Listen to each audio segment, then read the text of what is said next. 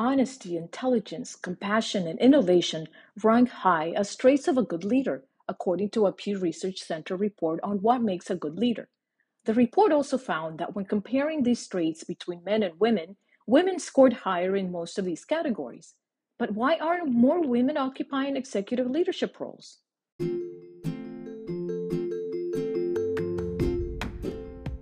Welcome to Keys to the Future podcast. I'm Gabby Coe, a systems engineering fellow at one of the most successful engineering companies in the world. I'd like to inspire you to stay focused on your STEM education and career journeys through conversations with my guests. Let's get started. According to Korn Ferry, a leading global people and organizational advisory company, women outperform men in 11 of the 12 emotional intelligence competencies. If you recall from our episode on emotional intelligence, Psychology Today defines emotional intelligence as our ability to identify and manage our emotions as well as the emotions of others. The Korn Ferry research collected data from over 55,000 people across 90 countries and found that women use the emotional and social competencies associated with effective leadership and management more effectively than men. So it seems logical that more women should be performing in executive leadership roles. Historically, men have occupied the majority of senior leadership positions, and although small gains in representation have occurred in the last decade, Zippia.com's article on 25 women in leadership statistics, facts on the gender gap in corporate and political leadership, cites that women hold 35% of senior leadership positions compared to men who hold 65% of these positions. Imagine the powerhouse that companies can unleash when they apply more diversity through the ranks, especially at senior levels. This season, I'm delighted to speak with women who have achieved the highest levels of leadership, and I'm very excited and curious to learn about their journeys. Let's hear from our guest. Our guest today is Mary Petryshyn, retired corporate vice president and president of Northrop Grumman Defense Systems Sector, a leading global provider of defense solutions addressing evolving threats and quick-turn requirements. In this role, she oversaw delivery of a broad spectrum of critical technology services, sustainment and modernization, integrated battle command systems, tactical weapons, and information systems to a wide variety of national security, military, and civilian customers. Mary has extensive global experience in business and operational leadership in government and defense markets.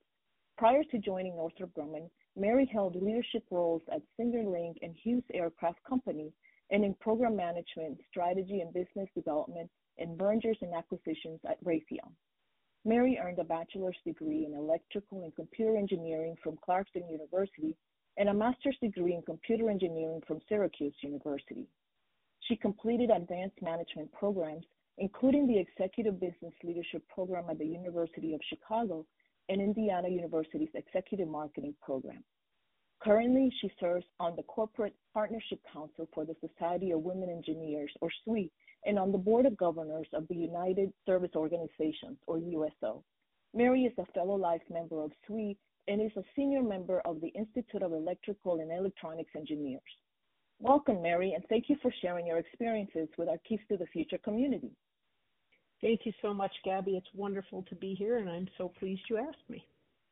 Such an illustrious career, and I'm honored to have worked under your leadership at Northrop Grumman. And so I'm curious about your journey to being a C-suite executive. Take me back to your early career self. Did you always know that you wanted to be a senior leader of an organization? Was that part of your career roadmap? And if not, at what point did you realize that a senior executive role was achievable, and what steps did you take to get there? Well, that's a big question.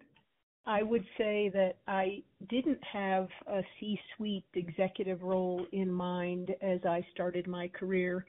I thought that I would be an engineer and work my way up a technical ladder over time. And that did happen much more quickly than I anticipated. And so as I became a senior engineer and team leader, it occurred to me that I had kind of gotten to a level where I thought I would end my career, and I was really only about 6 years in. So I had to do a reset of my expectations and what was possible. I realized at that time that I was a good engineer, but I was surrounded by engineers who I deem extraordinary. And I realized that I loved working with the customer.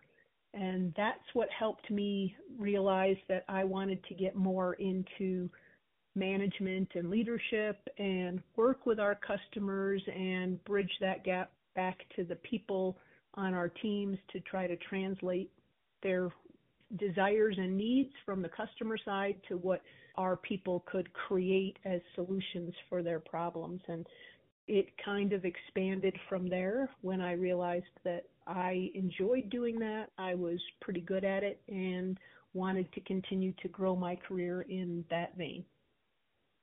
So after all that, what is it like to be a corporate vice president and sector president of one of the most successful engineering companies in the world?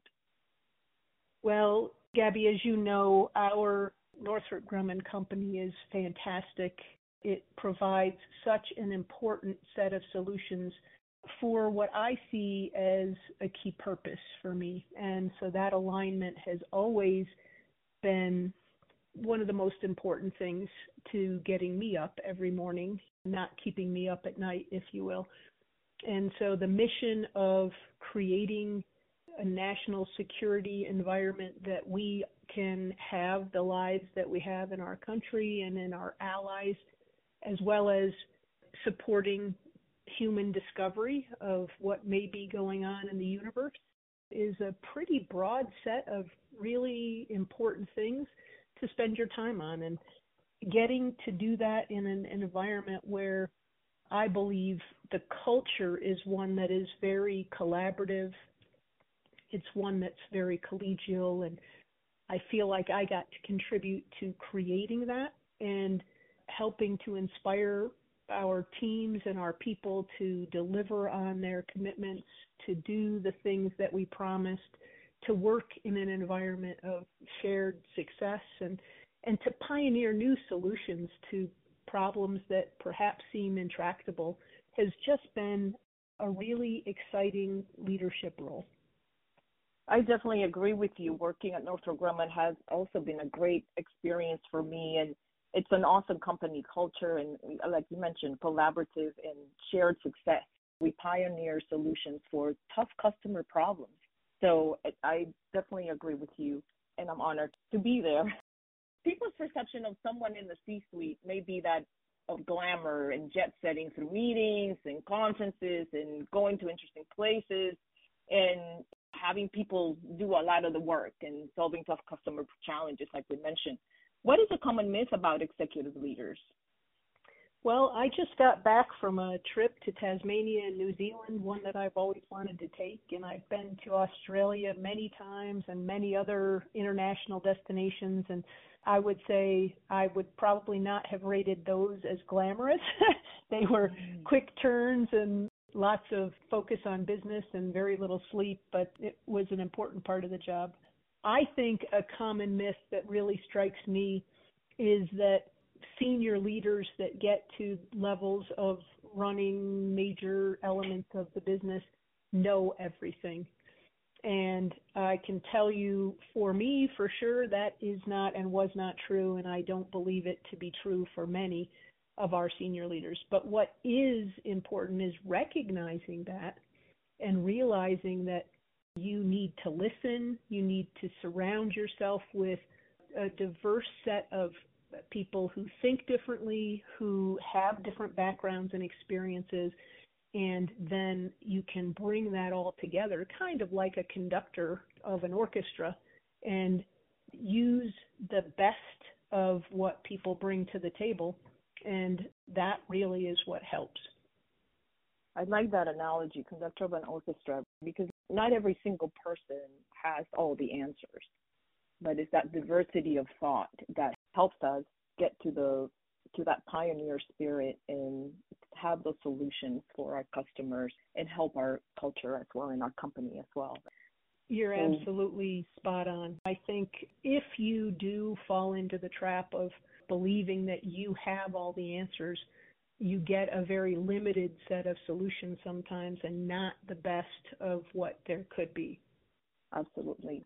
So you have served in so many different roles, from program management, strategy and business development, and in technology. What is the most important lesson you have learned over your career? Well, all of the roles that I've had have been very different. And it's important, I believe, to move around and try different types of roles.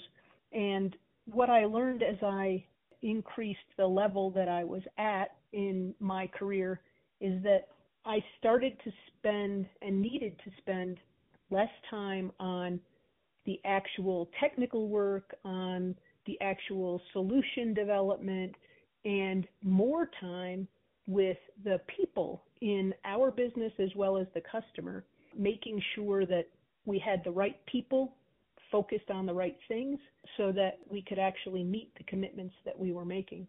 Putting together a team where you can get all the right players with the right skills and the right strengths doing things that they really enjoy, and working with our customers to make sure you really understand what it is they're looking for and how you can create that environment for the best things to be created is a lot of fun. It's where I enjoy spending my time. It's pretty abstract. It's less concrete, and so it's not for everybody. But if that's where you feel comfortable operating, it's a great kind of role and a great place to be. Yeah, absolutely. I agree that leaders have that, what would I say, like maybe superpower of being influencers and knowing the people, what they can do, and how to get those people together to really evolve a solution to where it needs to be or to the next level. I think it takes a special individual that gets to know the people, what their capabilities can be or their talents, and how to bring the best out of people so that they can work together and communicate well. That's right. And one of the hardest lessons to learn as a leader is that it's okay to ask for help. And people actually enjoy being asked for help because they feel like that they've got their own superpower that you see in them and that they can bring that to the table. So I think asking for help and focusing on the people are key elements of leadership. Asking for help is a strength because, like we said before, you can't possibly know everything, but asking for help and bringing the people together to evolve solutions is very important. There's a saying that timing is everything. Have you been in situations where your career plan just didn't work out because the timing wasn't right? How did you handle that? That question for me really kind of relates to life balance. It's how you think about all the elements of your life and what you're striving for in each of them and what is important at any given time. And it could be that there's a family situation that really trumps taking that next promotion or moving to that next role that you know will take more of your time initially and that sort of thing. And I think we all kind of run into those. I wish I could say that I had this great plan of what my career would be when, but I think it's really hard to plan that. What I do think it's easier to think about is to be prepared, to take different roles at different times that allow you to be prepared when you're called on for that next thing, or you're ready and you believe that that next thing is right for you. You want to make sure that you've got the right things in your background, the right experiences that will allow you to be successful doing that. I was looking at taking an interview for a job, I recall, when I was in Texas, and I didn't particularly care for Texas, and so I was on a path to find my way out of Texas and some different part of the country that I would enjoy more. And it didn't work out for me. It was something that the leader interviewed me for and interviewed my boss for, and then told me it wasn't quite the right time for me. And that was a little difficult to hear. But 6 months later, that same leader came back to me and offered me a role in a different place. And that's how I ended up in Colorado, and I'm so thankful that I did. So sometimes things happen for the better, and you just don't know it at the time. Yeah, I agree that being prepared. But I think having that open mind to try new things so that you're preparing yourself and maybe getting some experience under your belt that you don't know will prepare you for a role like this. But in essence, it is, because everything kind of builds up on its own. And having that open mind to try new things may open opportunities. And maybe the right time and may not be, but then you can be the judge, like you said, considering all factors within your work-life balance. But having that open mindset to try new things is really important. In most cases, every position, just like we were saying just now, every position we hold prepares us for the next step. And investing in yourself is so important to gain knowledge and new skills. I'm interested in knowing what kind of personal investments have you made that helped you to get to the highest levels of leadership? Well, learning is a critical element of that, continuing to learn and expand your knowledge base. I know, based on some of the things you do, Gabby, that that's also a really important element to you of growing your background and helping others. Of course, as you mentioned a bit in the intro, I have taken some specific coursework to help my background, including executive business leadership programs, an executive marketing program that was helpful to me at the time when I was more on a business development track. I also would say participating in professional organizations like the Society of Women Engineers has been very helpful to me for a couple of things.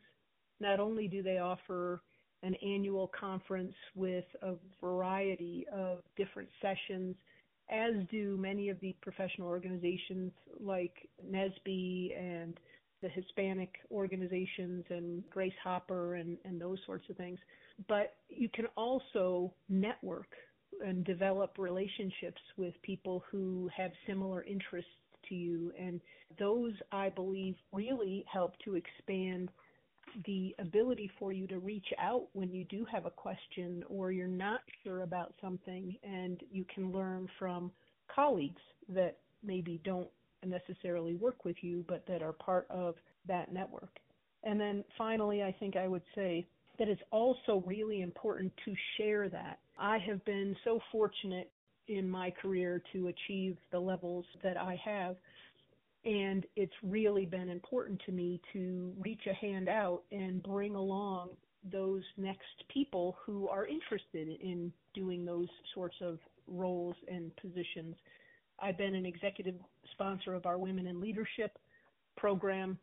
That is just one example of getting a group of individuals together and helping them to have an environment where they can ask questions in a comfort zone where they might not otherwise do that, and then that can help really inspire people to learn from one another and to put issues on the table so they can be resolved.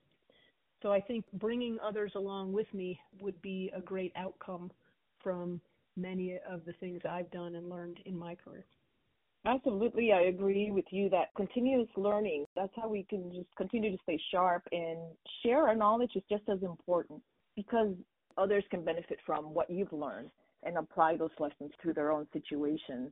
And I also like your idea about joining professional organizations because I always have so much fun going to the SWE conferences and meeting up with other women that we only see each other during the conference. So once a year, perhaps, or maybe every other year, depending on how often you go to the conference. But it's such a great opportunity to network and develop those relationships that can lead you to opening up opportunities that you didn't know were there. I think it gives you a boost when you come back from one of those sorts of engagements, and it lasts for a while where you've really gotten some wind under your wings as you're going forward. One other thing that I think is important about the learning, as you mentioned it, is we've probably all met people who have achieved some senior level in their career and then seemed to plateau. And so you can fall into the trap of believing certain things aren't possible because they weren't at some point in your background. But the world moves on and technology moves on and other bright minds come along. And if you're not open to trying things again or in a different way and learning from that, you can really plateau your career and end up being sort of in the way of progress. Absolutely. I think you have to stay relevant with the technology. As you mentioned, technology nowadays changes it seems from one day to the next, right? In some cases. Exactly. So, I love that word relevance that you use. I think that's exactly right. And so if you're not open to trying new things, as we discussed before, then you kind of stagnate, and then that can lead to thinking, oh, wow, this is all I can do. This is as far as I can get. So people often don't realize the effort that goes into being successful. Usually we refer to the tip of the iceberg, and we see the success that people have, and success is glamorous, so we focus on that. But it takes a lot of effort to get there. So I'm curious, as a woman in an executive leadership role, what were some of the challenges that you faced, and how did you handle them? If we had a long time, I could fill you in on lots of examples for this question. But maybe I'll just talk about a couple that I think many people could resonate with, and you could draw some of your own conclusions. When you take on a new role and you start to assess what's the playing field look like, where are things at with the programs and projects, the people that are in roles, the customer sentiment, and that sort of thing, it can really be eye-opening. And so I have an example of taking on a role where one of the first things that happened is I met with a couple of the key customers for the portfolio, and I kind of got an earful. We weren't delivering. We had critical technologies that we had agreed to develop, and we were falling behind.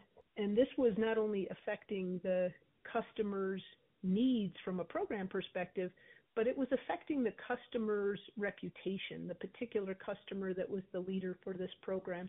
So you have to figure out what's at the core of the problem and how do you get after solving it.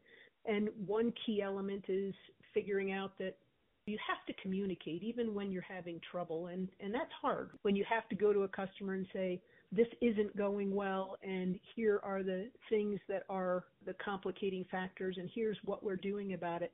But not communicating can really create just a bad environment, a bad relationship, a bad situation. So, and maybe back to some of the lessons learned about folks asking for help. And we had a team that was working really hard, but they were hitting some roadblocks and needed some help, and they hadn't asked for it. So I was able to assess that, get the right, reach out to the organization, get some of the right help in place, bring the customer into the solution so that they understood what was happening, and it was all very timely. And while it was difficult, it really just took some of that leadership influence to bring things back together and get on a course that led to success ultimately for the team, for the customer, and working through that. I think maybe one other thing that I would say is that sometimes you also have to assess the role you're in and the job you've been given and determine if maybe we might as a company be doing some things that would be better suited to be not part of the portfolio. Perhaps some of the biggest challenges a leader faces is deciding what not to do anymore, what to say no to as an investment so that you can say yes to other things. And we, as you know, had a divestiture just a couple of years ago of a part of the business. That was a major part of my portfolio. And it was difficult because it means an effect on people that are working in your organization and customers who are receiving something from your organization. But at the end of the day, we just weren't built for the kind of programs that that customer really needed. And when we sold that part of the portfolio, it landed in a place, a company that was so much better suited to do that. Not only is the business thriving, but the people are thriving. And so I love to see that, but I will say that those are the things that cause you to spend a lot of your mental capital worrying about how you can work that jigsaw puzzle to make sure that all the right things are happening for the company, the shareholders, and the customer. I really love that you said communication is really key. Good communication leads to good relationships. And that's what facilitates good coordination and a good way of solving the problem. Like you mentioned, getting to the core of the problem. If you're not communicating with your customer, with your team, with your leaders, then I think that's not a good framework for doing business. So as someone who has worked with women in business, why do you think that we have very few women in top leadership roles, even though women exhibit key traits of a good leader, such as honesty, intelligence, compassion, and innovation? Well, this is a really tough one and an important one to me. I feel like I've been sort of monitoring this kind of situation for some time and trying to figure out ways to affect it. And unfortunately, I believe that we often have a situation where women opt out sometimes of some of these roles. It is a bit of an uphill climb, and it is difficult at times. And part of what it takes is being able to reach out to others in those roles and have that camaraderie. And so if there aren't people that you can do that with, it makes it all the more difficult. I think, as I mentioned before, my purpose, the mission that we serve in the defense and aerospace business has always been a key thing that's helped me as a sort of true north and a guidepost. But that itself doesn't make up for having other senior women to reach out to who may be facing some of the same sorts of challenges that you are. I recently came across an organization called WeQual, and part of their mission is to help women achieve some of that equity, some of that parity of senior leadership roles, executive roles, and moving on to the boardroom around the world globally. It's a global organization. And I wish I'd found it sooner, but it's only been around for a few years. And I think that's because there are others recognizing that we need to find ways to bring some of that energy to this situation. I kind of look at what women really have some superpowers in is character, showing up, being authentic in your role. They're competent, and they can exhibit great composure. And I think when you do that, that should help build confidence. But we seem to have a bit of a gap, Gabby, in character and competence and composure leading to the confidence that we need. So I think you and I, as senior leaders, need to continue to just reach out and try to provide that extra bit of energy to help women achieve their potential. You mentioned women opt out, and I'm wondering why. Do you think it's because they're burnt out of having all this character and showing up and being so authentic all the time, but not being able to progress to those senior levels? Well, I think it could be. I think it could be the environment that you're in and the culture that surrounds you. And I would say that I am so fortunate to have been associated not only with organizations that are working on those differences, those challenges, but also to help change it, to be able to impact it from the top. And I think it's just incumbent on all of us that are making that success to share it with others and help move roadblocks out of the way, help ensure that people are at least getting a fair shot at senior opportunities and that we consider all viable candidates. So some of those types of practices where we ensure that we have diverse interview panels, that we have diverse slates of candidates, all of those can help. But we also need women to realize that they need to have the kind of stamina that will help them achieve these roles and then use their role to bring others along. Absolutely.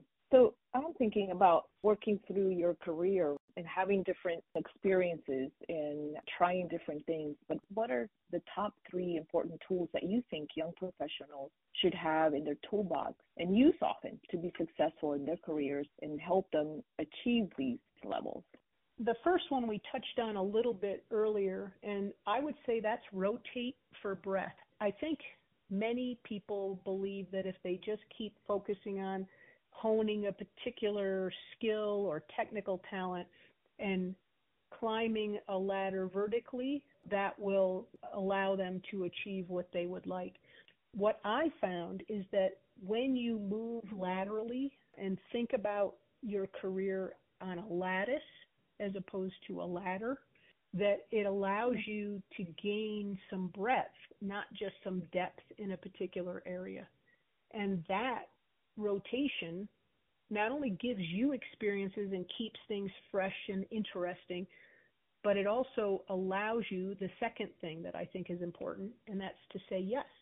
When someone asks you to do something, even if it's not quite in your wheelhouse, saying yes and giving it a shot can help you not only gain some experience, but build a relationship with that person that you were willing to take a step into some unknown territory and try something different. And then finally, the third thing I would say is maintain a network. And I think this is so important, especially when you don't need it. I think it's really easy to have people in your network, and as you move on to something different, to sort of leave them behind because you have other things on your mind.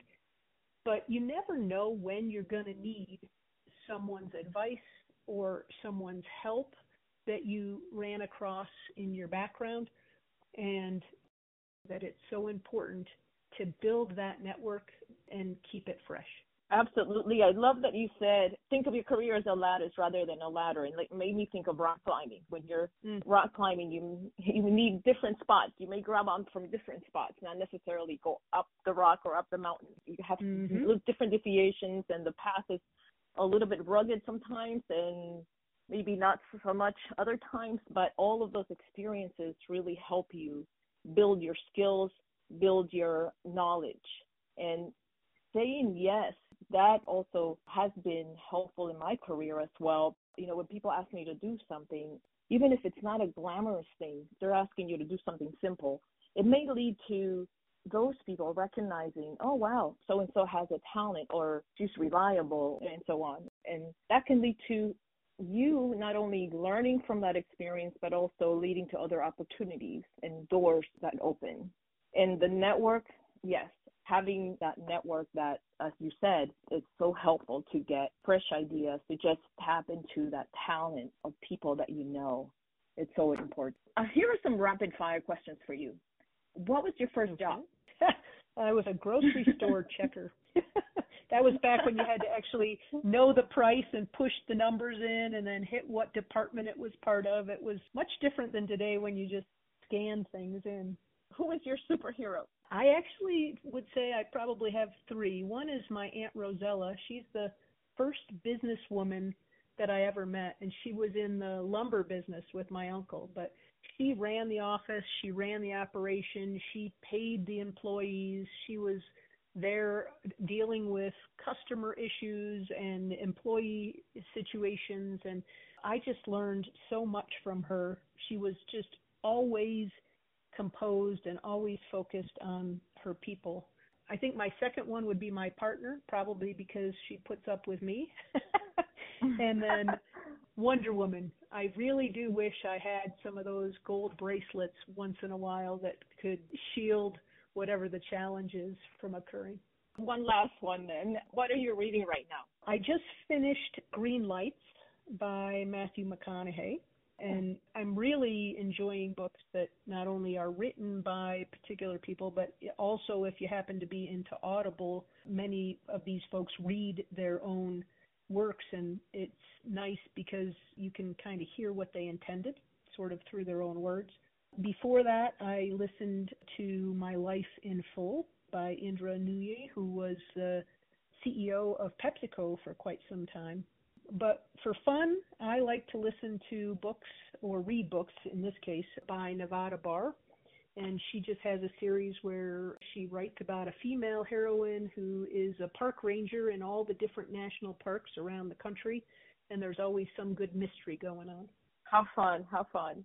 Mary, thank you so much for sharing your journey to the executive ranks with us. Thank you for having me, Gabby. I know that it's so important, the audience you're reaching with your work, your learning series, and your podcasts. And thank you for having the courage to continue to put these sorts of great learning elements together.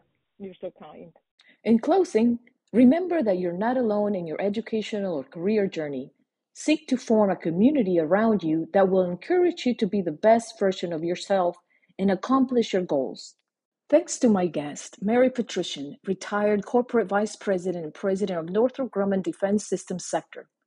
Thanks to Roger Cove for endless reviews and encouragement. And thanks to Joe always.